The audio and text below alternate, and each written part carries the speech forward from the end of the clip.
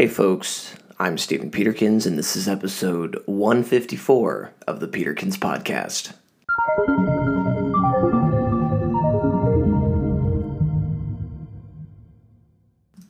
Today, we're going to talk about Techbros. The tech industry draws in all sorts of people who have desires to build something and see it used in the world. Most of these people are great. They have a strong creative desire to make the world a better place.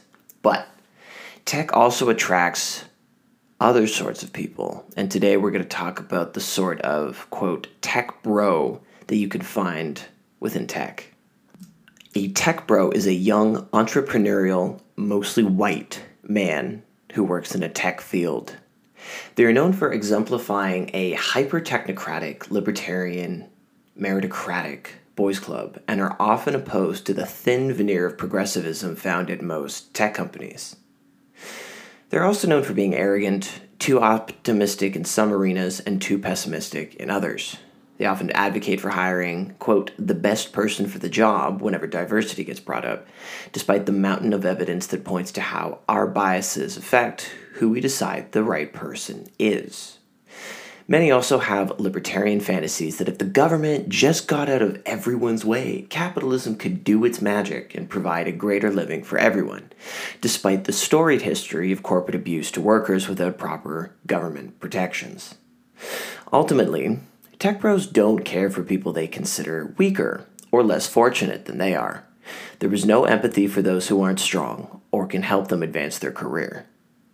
They are a textbook example of how unexamined privilege deludes one into thinking that they were able to accomplish everything in their life all on their own merit. There's also a strong sense of entitlement that they deserve success and that it's only a matter of time before they join the tech elite and become the new success story. Not only are they a bad look for the industry, their behavior actively diminishes other groups from participating in tech. I'm sure if you talk to any women or other minorities in the field, you'll get a story about them feeling excluded, talked down to, or overall not being given any respect.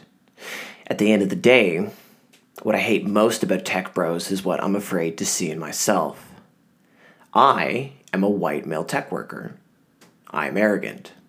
I can be selfish and often only focus on myself and my desires. I'm not going around helping people or making the world a better place by supporting those who are less fortunate than I am. When it's all said and done, I'm effectively similar to the other tech bros in the industry. I even share some of the same delusions that my startup will be the one to succeed amongst the millions of failures that take place every year.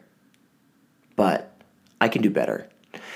I can realize the shortcomings of other leaders from my background, and I can make sure that I don't make the same mistakes. The fundamental way to counter this is to have empathy for those who we work with, to make sure that we have an environment that remains competitive, but also becomes even more inclusive. I'm hoping that by being aware of my shortcomings, I can take action to bring about change within tech culture. At this point, I kind of have to believe that.